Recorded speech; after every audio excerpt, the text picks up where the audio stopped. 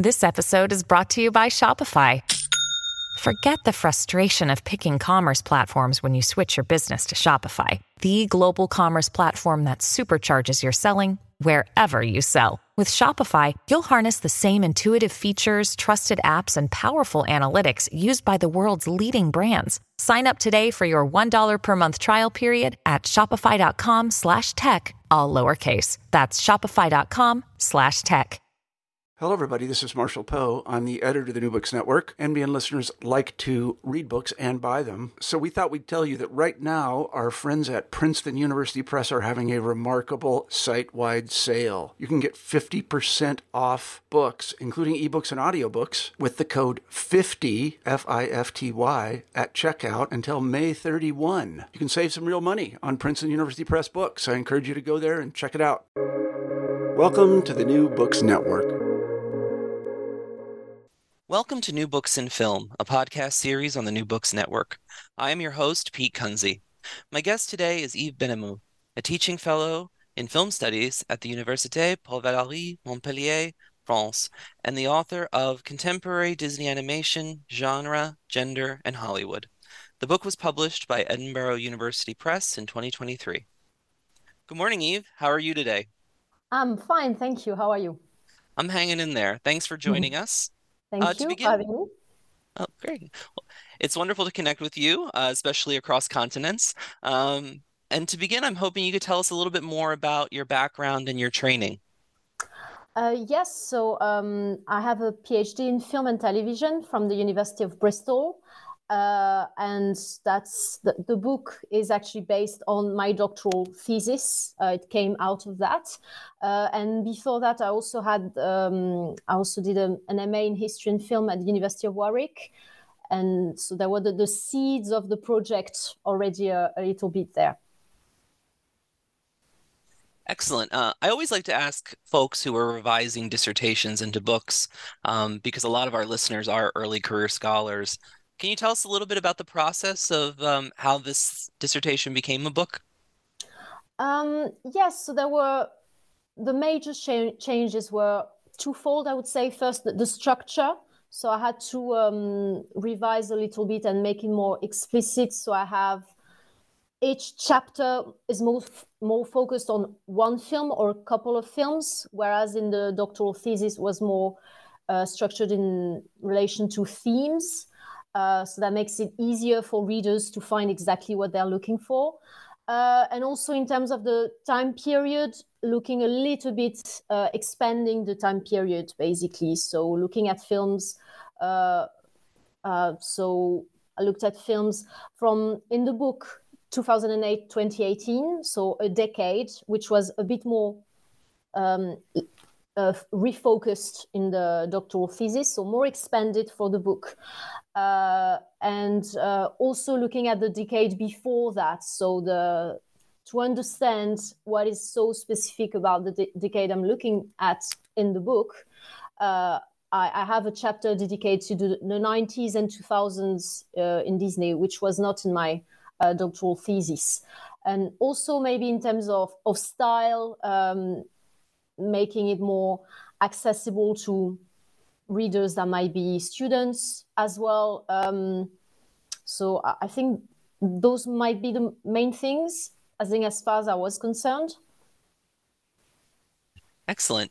So I have a general question for you, and it's a bit of a loaded question since I work on Disney as well. But I'm wondering what brought you to Disney animation and why you decided to do kind of a deep dive into it for your doctoral study and now your first book.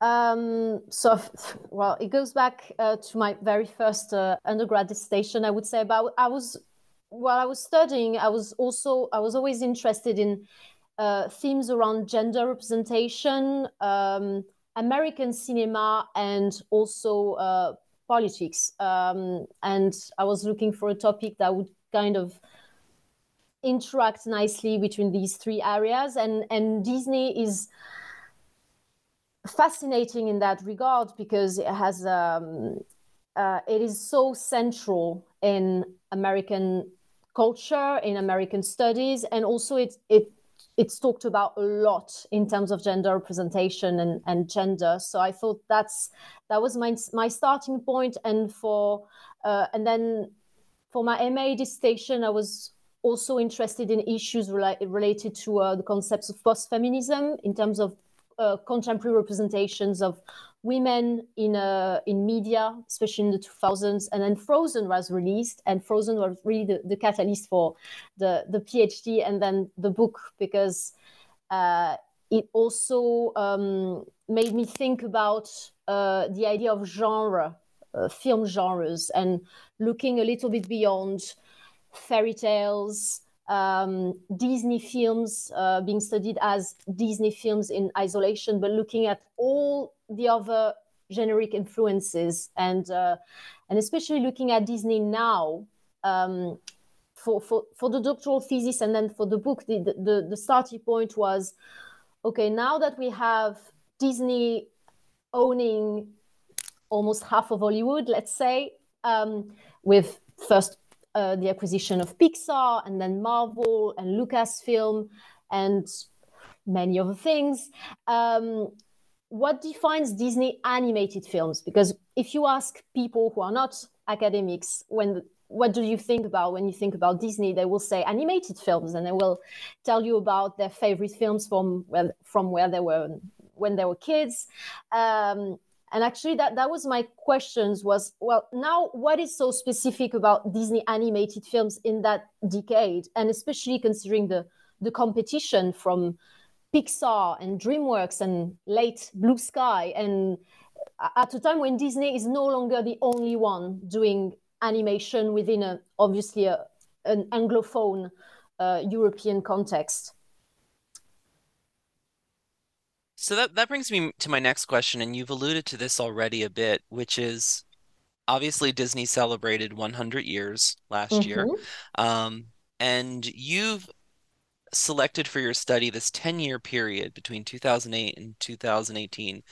Can you tell us how you decided to delimit your study there? What do you see as kind of evocative about those years at Disney?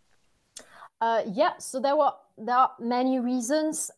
First of all, there were not that many things, many works at the time looking at that period specifically for Disney. Usually for Disney studies, the Disney Renaissance is looked at in the 90s, or books also tend to have a global outlook on Disney from the 30s to now. So that was at the time a decade that was not really looked at as much. And also, when you look at academic books on digital animation, computer animation, you tend to have Disney alongside many other studios.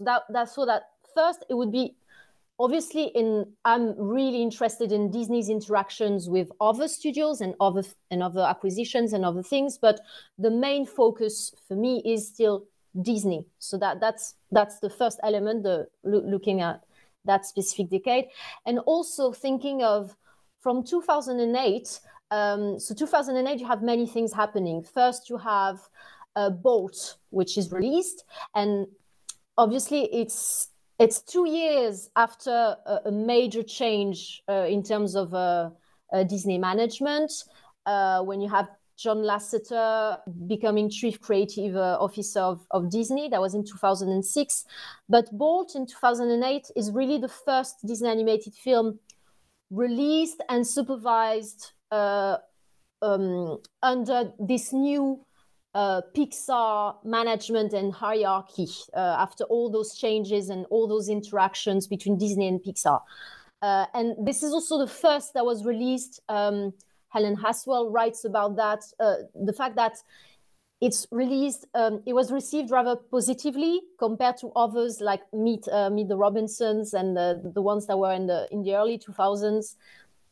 Then in 2008, you also have the first MCU film, Iron Man. Marvel is bought 1 year later, but also it marks the beginning of the superhero genre as being the most commercially successful, but also the main genre of mainstream American cinema. So that's another thing. So that's looking at that. And then 2018, why end in 2018?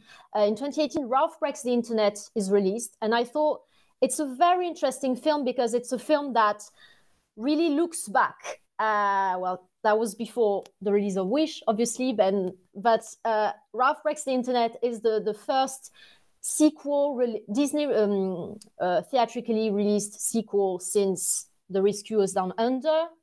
For Disney to release a sequel is very rare and unusual compared to other studios like DreamWorks and Pixar. And Ralph Breaks the Internet explicitly acknowledges what Disney is now. You have those sequences in what is called Oh My Disney, where you have the characters of Ralph and Vanellope getting into the internet and into a website that no longer exists anymore as it was in the film. As it was at the time of the release. So it's already obsolete, but it was a website that gathered all the latest news on Disney films, Disney releases, Marvel, Pixar, with interviews and games. And the film has that. And you have all those characters from Disney, from Marvel. You have Vanellope interacting with Eeyore from Dumbo, with stormtroopers. She sees a Stanley cameo, and she interacts with all those characters of all those areas and of the Disney empire. And there's also that very famous sequence when she chats and hangs out with the Disney princesses. So I thought this is a fascinating film to end the book on, because it does seem to reflect on what Disney is now, and also with a heavy dose of parody and self-reflexivity, especially with the characters of the princesses, including a musical sequence as well. So it seems, and also being very contemporary in its sense of relying on spectacular digital animation, relying on action genres, and having this evolution. I think this film is very interesting because it really illuminates so many changes that Disney faced in that decade. And also in 2018, you have the new chief creative officer of Disney, who is Jennifer Lee, with John Lasseter being replaced.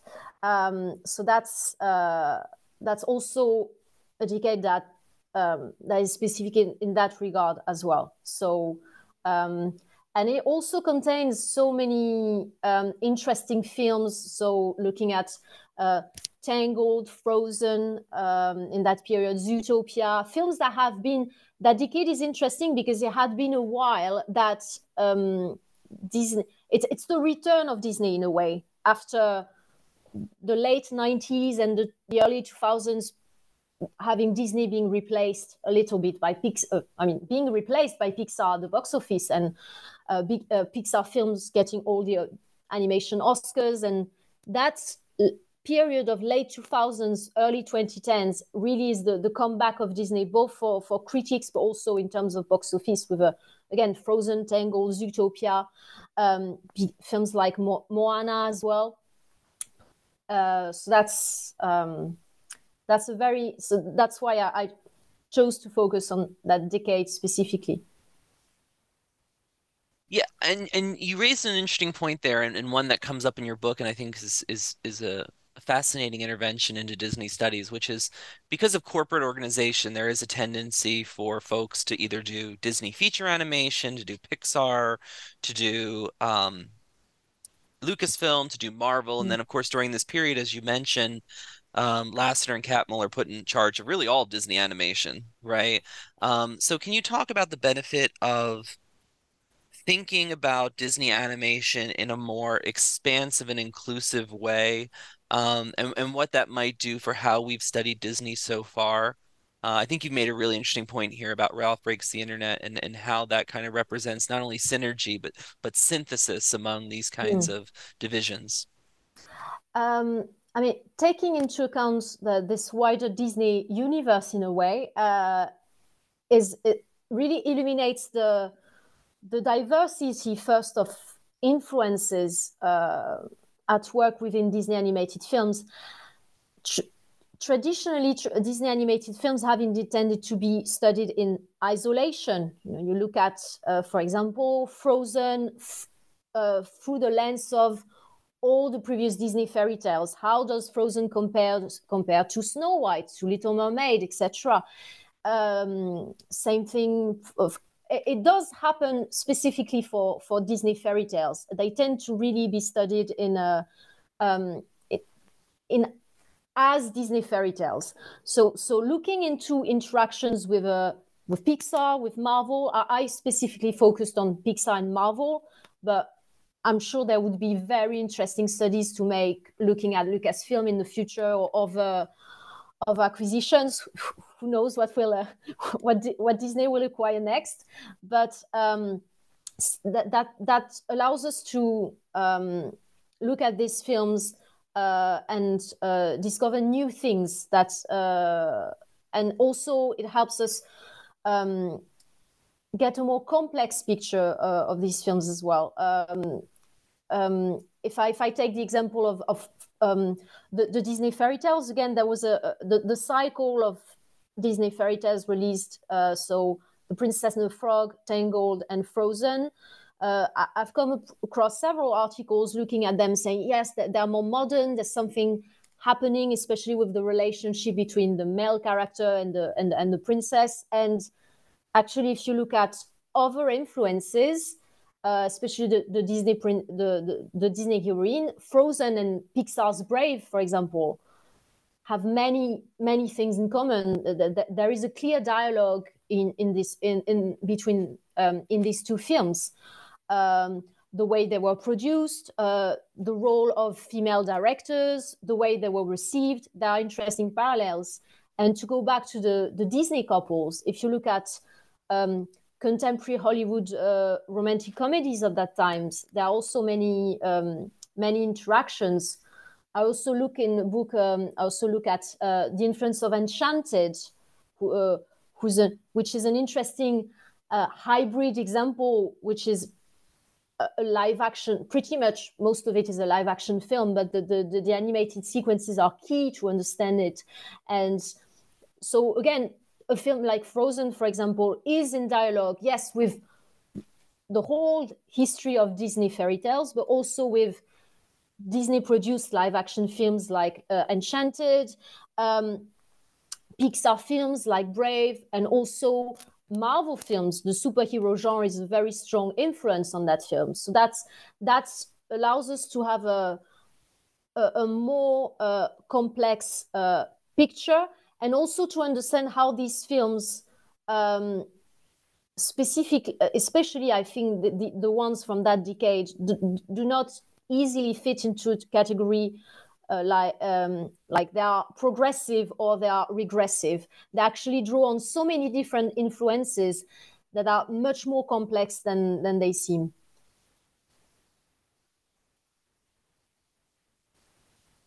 And so there's two dynamics there that we want to pull out. Let's start first with gender, right? So your book contributes to what arguably is the most vital area and the most vibrant area within Disney studies, which is this question of Disney studies and gender studies, right? We've had books and collections from Amy Davis, Johnson Chu, Sharon Roberts, Robin Muir.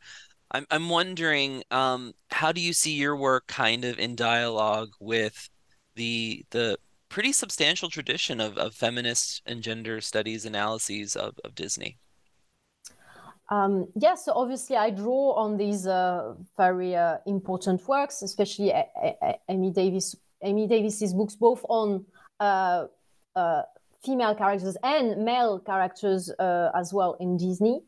So I draw on them, and also I try to expand the dialogue and looking at other film genres as well, because again, what is so interesting and what is specific about, I would say, Disney animated films and Disney animated, female characters, as opposed to maybe animated characters from other studios is that they always engage with that history of characters, especially the princesses, because they come with a history of animated films. They come with a massive merchandising empire, you could almost say, and so it's always there when you have those films. They're always in dialogue with their past and the history of those representations, and a concept that I think is interesting in terms of looking at gender representation is the concept of post-feminism, which I borrow from authors who look at other types of, whether mainstream films or media. So authors like even Tasker, Diane Negra, Stephanie Gaines, who use that concept to describe specific contemporary sensibilities related to representations of femininity, which fuse empowerment rhetoric with traditionalist identity paradigms. So that's the entanglement. They speak about that entanglement of feminist and anti-feminist ideas. So I use that concept in terms of a spectrum, really looking at how all those films from Disney can be put on a kind of post-feminist spectrum, and how in one film you can have those moments who draw on those more traditionalist representations, draw on the past of the Disney fairy tales. We reproduce more stereotypical, more conservative portrayals of women and coupledom, heteronormative relationships. And at the very same time, that film will also have more moments or sequences that will tend towards the other end of the spectrum. And this is where I argue in the book comes in the influence from other genres, from action films, from superhero films, from other strands of romantic comedies. So this is how I would do that. So I build on these very important works, but I try to make also a connection with concepts that are not always used in Disney studies or not as often, and trying to think about how the same film, again, or different characters in the same film can draw on different influences. So I'm hoping we can maybe take a moment from the kind of the big picture discussion we've been having and think about a case study. So I'm gonna deal you Rapunzel, Tiana, or Elsa, but can you take one of those characters and run with it and give us a little sense of what you do with understanding genre, gender, and storytelling in their respective film? That's a very tough choice. Okay, pick your favorite.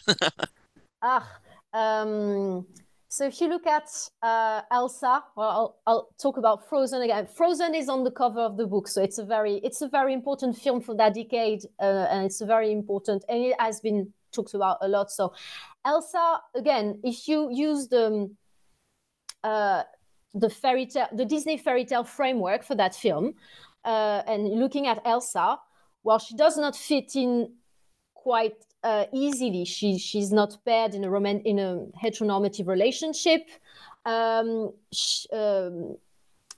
So the Disney fairy tale doesn't quite work with her. The relationship with a male partner is not relevant in her storyline. Her storyline focuses on her relationship with her sister Anna. So for her character, it's important to draw on other genre and generic influences in order to understand how she functions within the film. So for her character, I look at two main trends: the superhero genre and specific trends of the romantic comedies, which focus on female friendships, female relationships. So the superhero genre, there are very interesting parallels between Elsa as a superhero who, throughout the film, if you look at the narrative of becoming of superheroes, she has those new powers that she has to try to understand and master. The concept of mastery of powers, of potential danger, unruliness are central within the superhero genre. The idea is how the superhero can harness their powers to effectively perform their roles to save people and do what is right. This is a trajectory that you have through the film, and that expands with Let It Go, which is that amazing sequence where she finally experiments with her powers, and you often have those sequences in superhero films where you have the superhero experimenting with his or her superpowers and gaining confidence and in that mastery. And in there you have a superimposition when you have the superhero, but you also you have the musical. So that's the Disney element in here, the musical, very important, the superhero element, and the self-reflexive element as well, because what does she do? She animates the snow. She animates a snowman. She's like a digital animation, creating a fantastic ice castle and a very elaborate sparkling dress before the eyes of the viewers. So that's that element as well. And also, if we think about her relationship with her sister, that's I make parallels in the book with a strand of also women's films, but you also have that in romantic comedies from the 2000s and the 2010s, where the focus tends to be on the female heroine and her relationship with her friends or with her family. You have that in Bridesmaids is an example. That is the most famous example. You have or romantic comedies that focus on multiple characters, and you will have one or more characters that will remain single, or who will prioritize friendships over finding romantic partners. So How to Be Single is another example. So that's how we can understand a character as complex as Elsa, because if we stick to the Disney fairy tale framework, obviously she draws onto that, and she's a highly subversive character who is closer to Disney female villains as well. There have been interesting things written on that. Catherine Lester's chapter comes to mind on Frozen. But she draws on a different tradition. So that's a very subversive characters in terms of the fairy tale, because she departs from the Disney princess to become something else. But what is so interesting in Frozen is that you get two female characters. So you still get to have Anna, who will be the princess, the more cheerful, naive princess, who will get married, who will have, and her storyline is the sister, but also the two male partners in the first film. So you get to have everything with Frozen. So on the post-Phoenix spectrum, it's all over the place. Yeah, I hope this answers your question, but I cannot speak about Elsa without talking about Anna as well. No, I think it opens up a lot more questions as well, right? Because one of the things my students and I often talk about is in the Disney Renaissance, we get the heterosexual romance plot, right? Mm-hmm. And of course, thinking about Rick Altman and Tom Schatz, right? The musical is always already, at least in a Hollywood context, a romantic comedy, right? Mm-hmm. It's always kind of premised on that what Altman calls the dual focus narrative, right? But then you get to this period that you've focused on in your book, and we get Merida, we get Elsa, we get Moana. Mm-hmm. And then after your period that you're focusing on, you also get Mirabelle, right? But they're all strong female leads who are not motivated by pursuing a heterosexual partner, right? They're motivated largely by familial love and by self-determination and self-realization. So I'm wondering if you could talk a little bit more about how you see these changes in genre and these changes in gender during this period, and how you understand Disney kind of moving away from the heterosexual romance plot as the structuring mechanism of generic storytelling during this time. Yeah, so I think there are, I would say maybe there are two things. First of all, if you think about so I'll start with the fairy tale ones. So Prince and the Frog, Tangled, and Frozen. Those films have to, so they are musicals, they are fairy tales, and they have romance in them. So at first level, these are what you expect from Disney fairy tale musicals. But these Disney fairy tales come after a decade of Shrek that explicitly satirized this specific, exactly what you described, the representation of fairy tale romance, heteronormativity with songs, the musical elements. So Shrek mocked that very explicitly. So Disney has to come after a decade of very explicit, sometimes heavy-handed parody, and try and do, how can you do naive and sincere after, having a princess singing so loud that she kills a bird, or so many other examples that you get from Shrek.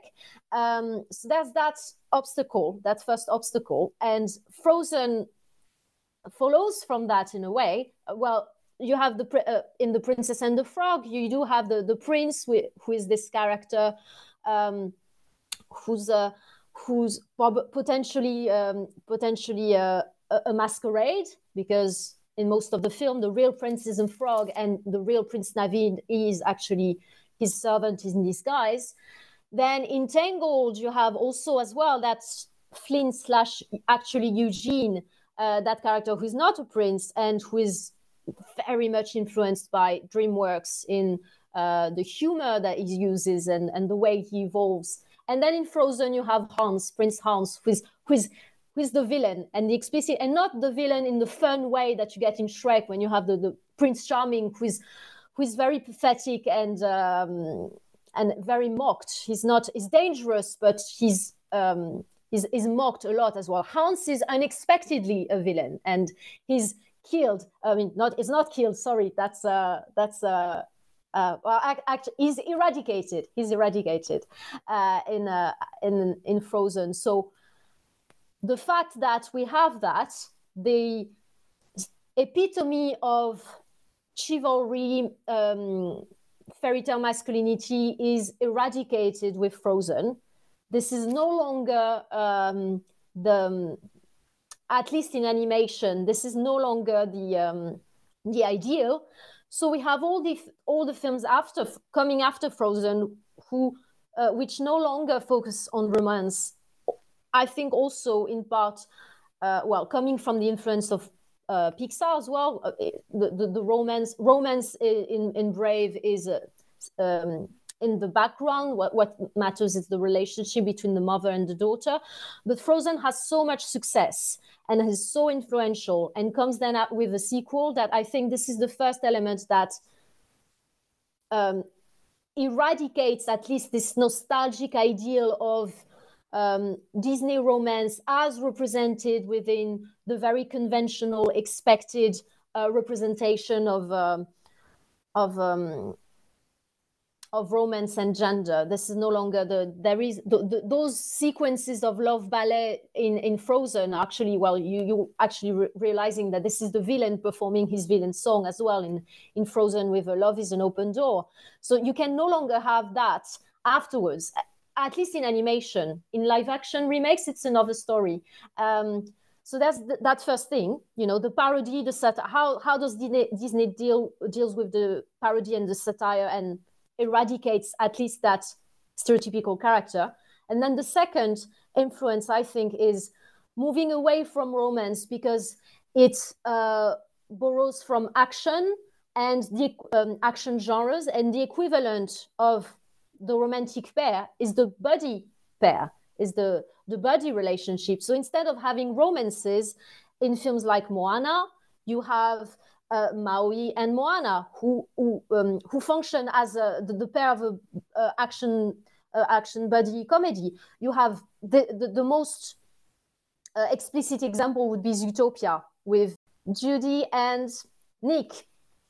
So you have that with in Moana, you have Maui and Moana, and the most explicit example of the buddy relationship is Nick and Judy in Zootopia. In Big Hero 6, you have a team of friends, so no longer any romance. You also kind of, I don't talk about it in the book, this is not my main case study, but you also have that in Bolt, with Bolt and Mittens, the cat. So you have all those films which shift from the romantic pair to the buddy. And there are many parallels between those, because in those contemporary fairy tales, those romantic pairs, very much inspired by contemporary rom-coms and screwball relationships who don't get along at the beginning, are very different, opposed in every way, but they have to work together, and then they ultimately fall in love. You have that with Naveen and Tiana, you have that with Flynn and Rapunzel, and you have that with Anna and Kristoff. And this is where the shift from Hans to Kristoff is interesting. And then you have also that with all the films I quoted before. So you have buddies. Again, Judy and Nick, they don't get along. They're opposed in every way. A rabbit and the fox in Zootopia don't get along, opposed in every way, but they have to work together to help each other out. And then they form an effective partnership and become friends at the end. So there's also that shift, that buddy friendship, buddy relationship, which is central in action films. In action films, you either have the team, the superhero team, or the action buddies. So moving away from fairy tale romance, eradicating the prince, and then getting this influence from action genres and moving from romance to buddies. I hope this answers your question. It gives me a lot to think about, but the thing I want to talk about, because I'm biased, is the musical. Because I'm thinking of Jennifer Flieger's work, right, where she argues that the early Disney princess has an operatic vocal performance, and then moves into a Broadway style in the Disney Renaissance. And then when we get to Tangled, we get a pop vocal, right? In part because we have Mandy Moore. It strikes me that the period you're talking about, we see a return to the Broadway musical, but I'm interested to see what you think about the relationship between Disney and the musical in this period. Indeed, in Frozen, obviously with Idina Menzel voicing Elsa, that is definitely the case. But so that's an interesting question. And actually, when I looked at the musical within my book, I actually looked at parallels between musicals and action genres. So kind of deviating from that perspective. So I have to admit, I haven't looked into that in detail as much. Perhaps you can just give us some general thoughts then on what the musical means in this moment. And we can leave Professor Flieger to answer the vocal performance question in her future work. I mean, the musical is still integral to Disney. That's for sure. There were it's interesting to see, though, that in that period, the films do alternate. It seems that they are still essential, but you do also have a couple of films that are not musical. Zootopia, Bolt, Big Hero 6, the first Ralph Breaks the Internet. So obviously, there are generic parallels between action films and musicals. Numerous authors have looked into these parallels, and I try to look at it in the book as well. I think it is still central, definitely. And again, if you look at the films that have, especially at the with the remakes, the remakes that have been the most successful are the ones that have been musicals: Aladdin, The Lion King. So it's interesting to see. I think they are here to stay as far as Disney is concerned, because there is still that aspect of, when you mentioned synergy earlier, obviously, if you have a musical, you also have the Broadway adaptation that is possible. You have the CDs, you have the music, you have the performances in the parks, at the parks. So it invites further synergistic possibilities that you would not have as easily with a film like Zootopia. Even if you have one very famous pop song, the Shakira's "Try Everything," and that it is a very important song narratively in the film. It plays a very important role, but it's a Zootopia musical, a Broadway adaptation would be more difficult than, let's say, an Encanto adaptation. So I think it is still central for these reasons. And also, the musical has always been and still continues to be, with the example of Frozen and Encanto and Moana, that moment of also female empowerment and self-determination. And it's the most iconic sequences tend to be those musical sequences. I mean, Let It Go might be, if there's one sequence maybe that encapsulates that decade of Disney, it is Let It Go, because the song has been heard by so many times, and it's the most, to me at least, it's the most interesting in the film in terms of aesthetic, and every time it's so essential in the development of the female character. So yeah, I hope it answers your question. Yeah, it gives us a lot to think about, and you kind of gesture to in your answer, but I'm hoping Encanto ends up on Broadway. If Disney doesn't put Encanto on Broadway, they're fools. But I also was struck, and because I read a lot of Noel Brown's work, right? Your thoughts on Disney animation and how it intersects with this question of the children's film and the family film. And in my own research, I've gotten an opportunity to interview a lot of folks who work at Disney, and they really are ambivalent about being considered children's entertainers, right? They really push against that. And that goes back to Walt, right? We can find evidence of Walt doing the same thing. I'm curious your thoughts on the usefulness and the utility of considering Disney animated films to be children's films and family films. Yeah, so that's a tough question, because why? I mean, I assume that the people you interview tend to stay away from that term, because it tends to be, even in academia, it tends to be associated with very pejorative connotations. If it's a children's film, well, it's commercial, it's not very clever, it's a limited audience. In the same way, those, I mean, obviously not always, as there are very interesting and developed and thorough studies of children's films, but this tends to be those kind of generic labels like chick flicks, or that tend to equate a specific assumed target audience and the content, and they come with also pejorative connotations. Chick flick can have that ambivalence as well.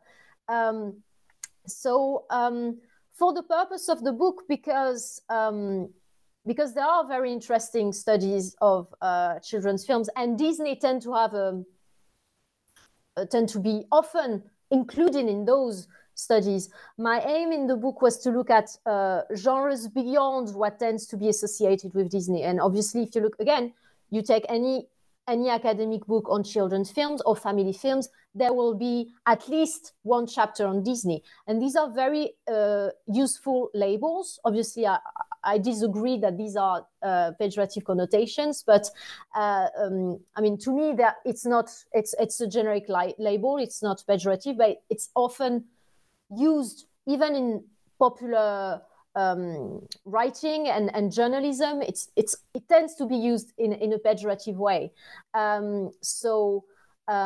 I tend to look. With the book, I try to look at other genres, to look at things that are, to look at new things in those films, because obviously they tend to be categorized as children films. So they have been studied alongside other children films, other family films. But I thought that saying, for example, if I say Frozen is a rom-com, let's say, how useful is that? What can it show that you wouldn't understand if you were sticking to children film, for example? So that was my personal approach. And so also raising I think maybe another reason why it is difficult to solely categorize those films as children films. There are children films, but there are also many other things, is that the audience is much wider. I mean, family film might be for those Disney animated films, maybe family films might be a little bit more accurate, because especially with the films in the 2000s, they have so many self-reflexive elements. They draw on so many other generic influences that the audiences, all sections of audiences will get something out of them. I think especially fairy tales, to fully appreciate. Obviously, Frozen can be appreciated by very young children, as it has been a lot. But the audience reaction was so strong because older children and young adults and parents were expecting something specific with that film, and they were surprised because it did not stick to what was expected in terms of the prince and what we mentioned earlier. So what label obviously what label is what label to choose is never innocent. It's always calculated. I remember reading one of the first Frozen's description in the trailer. The blurb said it's a action-packed adventure comedy, which is not wrong, but it's a very specific way to enter the film, saying that Frozen is an action-packed comedy. So if you say children films, it will connote other things. If you say it's a romance or a musical, it will also connote and give another window to the film. So it is definitely a useful category, but and very hybrid as well. Children films obviously can englobe so many different things. So it can be useful, but in my personal work, I try to look at genres that were not necessarily as much associated with Disney. And so, as we head into the home stretch, I'm going to ask you a bit of an unfair question, which is that, from 2018 to 2024, we've seen the release of more Disney animated films, of course. Thinking of films like Encanto and Turning Red and Wish. I'm wondering if you could offer us some kind of tentative thoughts about how, if you were to write a coda, because books take a long time to write, finish, and get through the production process. Is anything kind of striking you in what Disney has released more recently? Do you see it as a kind of a continuity of the arguments you're making here, or do you think that there are some interesting pivots or changes that you would address in future work? So I will admit I have not seen Wish yet, so I will not be able to Me neither. talk about it. Okay, but thinking about Encanto, even Raya and the Last Dragon, Turning Red is Pixar, but obviously there is dialogue there. it seems to me so far that it follows the two main trends, at least the second trend I had looked at in the book, which was basically that decade, 2008, 2018, it's Disney revising its canon for the fairy tale part, revising with parody, with satire, and also expanding the canon. So that's where you get the superhero influence, the action genre, the buddy comedy, cop films with Zootopia. And it seems to me that it continues to expand. Raya and the Last Dragon is very close to the action genre, looking at other variations of action adventure, but pretty much in that mode. But we seem to have, in terms of the animation, and that's where I think it's important to specify that in terms of the animation, we continue to veer towards action adventure and further away from fairy tale romance. Frozen 2 obviously is the exception to that. But in terms of new content, original content, it seems that I would be very curious to see how they can produce another romance, fairy tale romance in animation after Frozen, because of all the things we talked about. So again, I have yet to see Wish. This might be wrong if I watch Wish, but in terms of the other films, it seems that veering towards action adventure and staying away from fairy tales, which is the opposite.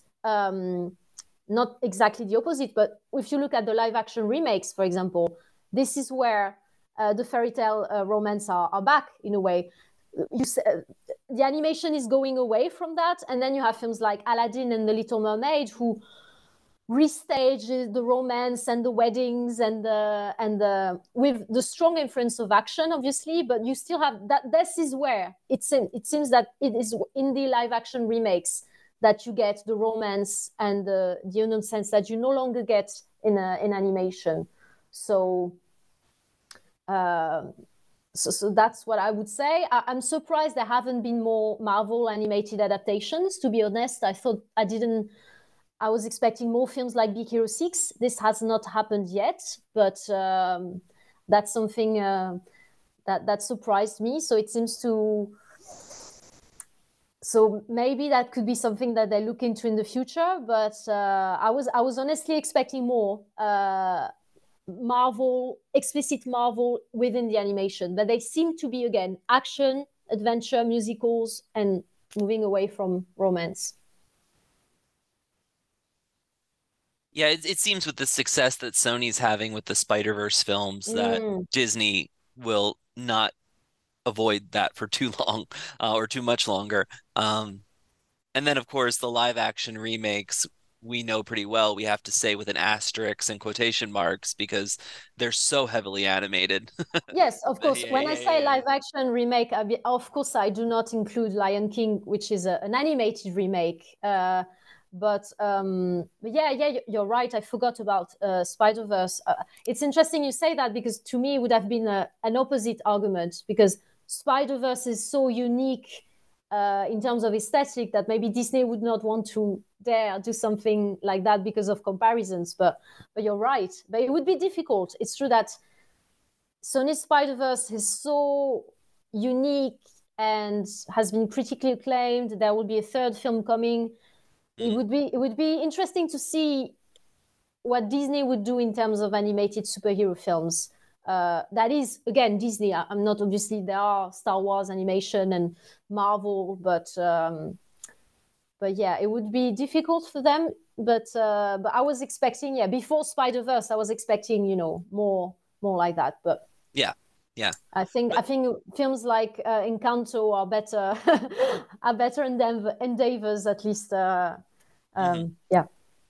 Yeah, yeah, and what I was saying, just to clarify, for those who are listening, is like, even in the live action remakes, quote unquote, right, like Beauty and the Beast or Aladdin, we're still seeing an intense amount of digital animation. I Of don't know course. how we've come across this term live action remake, but it of course is at best is a hybrid, right? So my final question for you, my final question for all my interviewees is, what are you currently working on? Are you continuing to work on contemporary Disney animation, or has your scholarly interest been drawn elsewhere? So I'm working. So I have a couple of work in progress chapters that are either finished and about to be published, or in the process of writing that are on Disney. So I have one which is based on who expands the work I've done on Big Hero 6, but looking at other characters. I have another chapter on actually comparing. So that's for the Oxford Handbook of Disney Musicals, looking at animated sequels. So looking at, actually, I'm taking where I left it with where I left the book. So Frozen 2, Ralph Breaks the Internet, and comparing them with Aladdin and Beauty and the Beast from the perspective of the musical, and how the musical sequence is used to rework the Disney canon and the Disney formula. I have another chapter on the Disney Princess coming as well for 2025. And after that, I might look into other scholarly ventures and looking at studios in the European context. So basically, after spending time to think about what defines Disney and what makes Disney Disney in terms of animation and reception and genre. I want to look at that same period, but looking at other studios and how independent studios have tried to create an identity and how they survive. So especially looking at Cartoon Saloon from the Irish studio is one I'm particularly interested in. How those European studios, Aardman would be another example, but how these European studios stand out with creating a brand identity and a recognizable, blending that with a recognizable aesthetic that stays away from digital animation, or at least explicitly in the design, in the techniques, explicitly stands away from the digital animated aesthetic that has been identified with Disney and Pixar. So looking at the other side of the Atlantic, that might be the next big project. Wonderful. Well, I hope when you finish it, you'll come back on the podcast. I hope so too. Thank you so much for your time today, Eve. The book is Thank you. My pleasure. The book is Contemporary Disney Animation, Genre, Gender, and Hollywood, available now from Edinburgh University Press and other online booksellers. This is Pete Kunze, and this has been New Books in Film on the New Books Network. Thank you for listening, and we hope you'll join us again next time.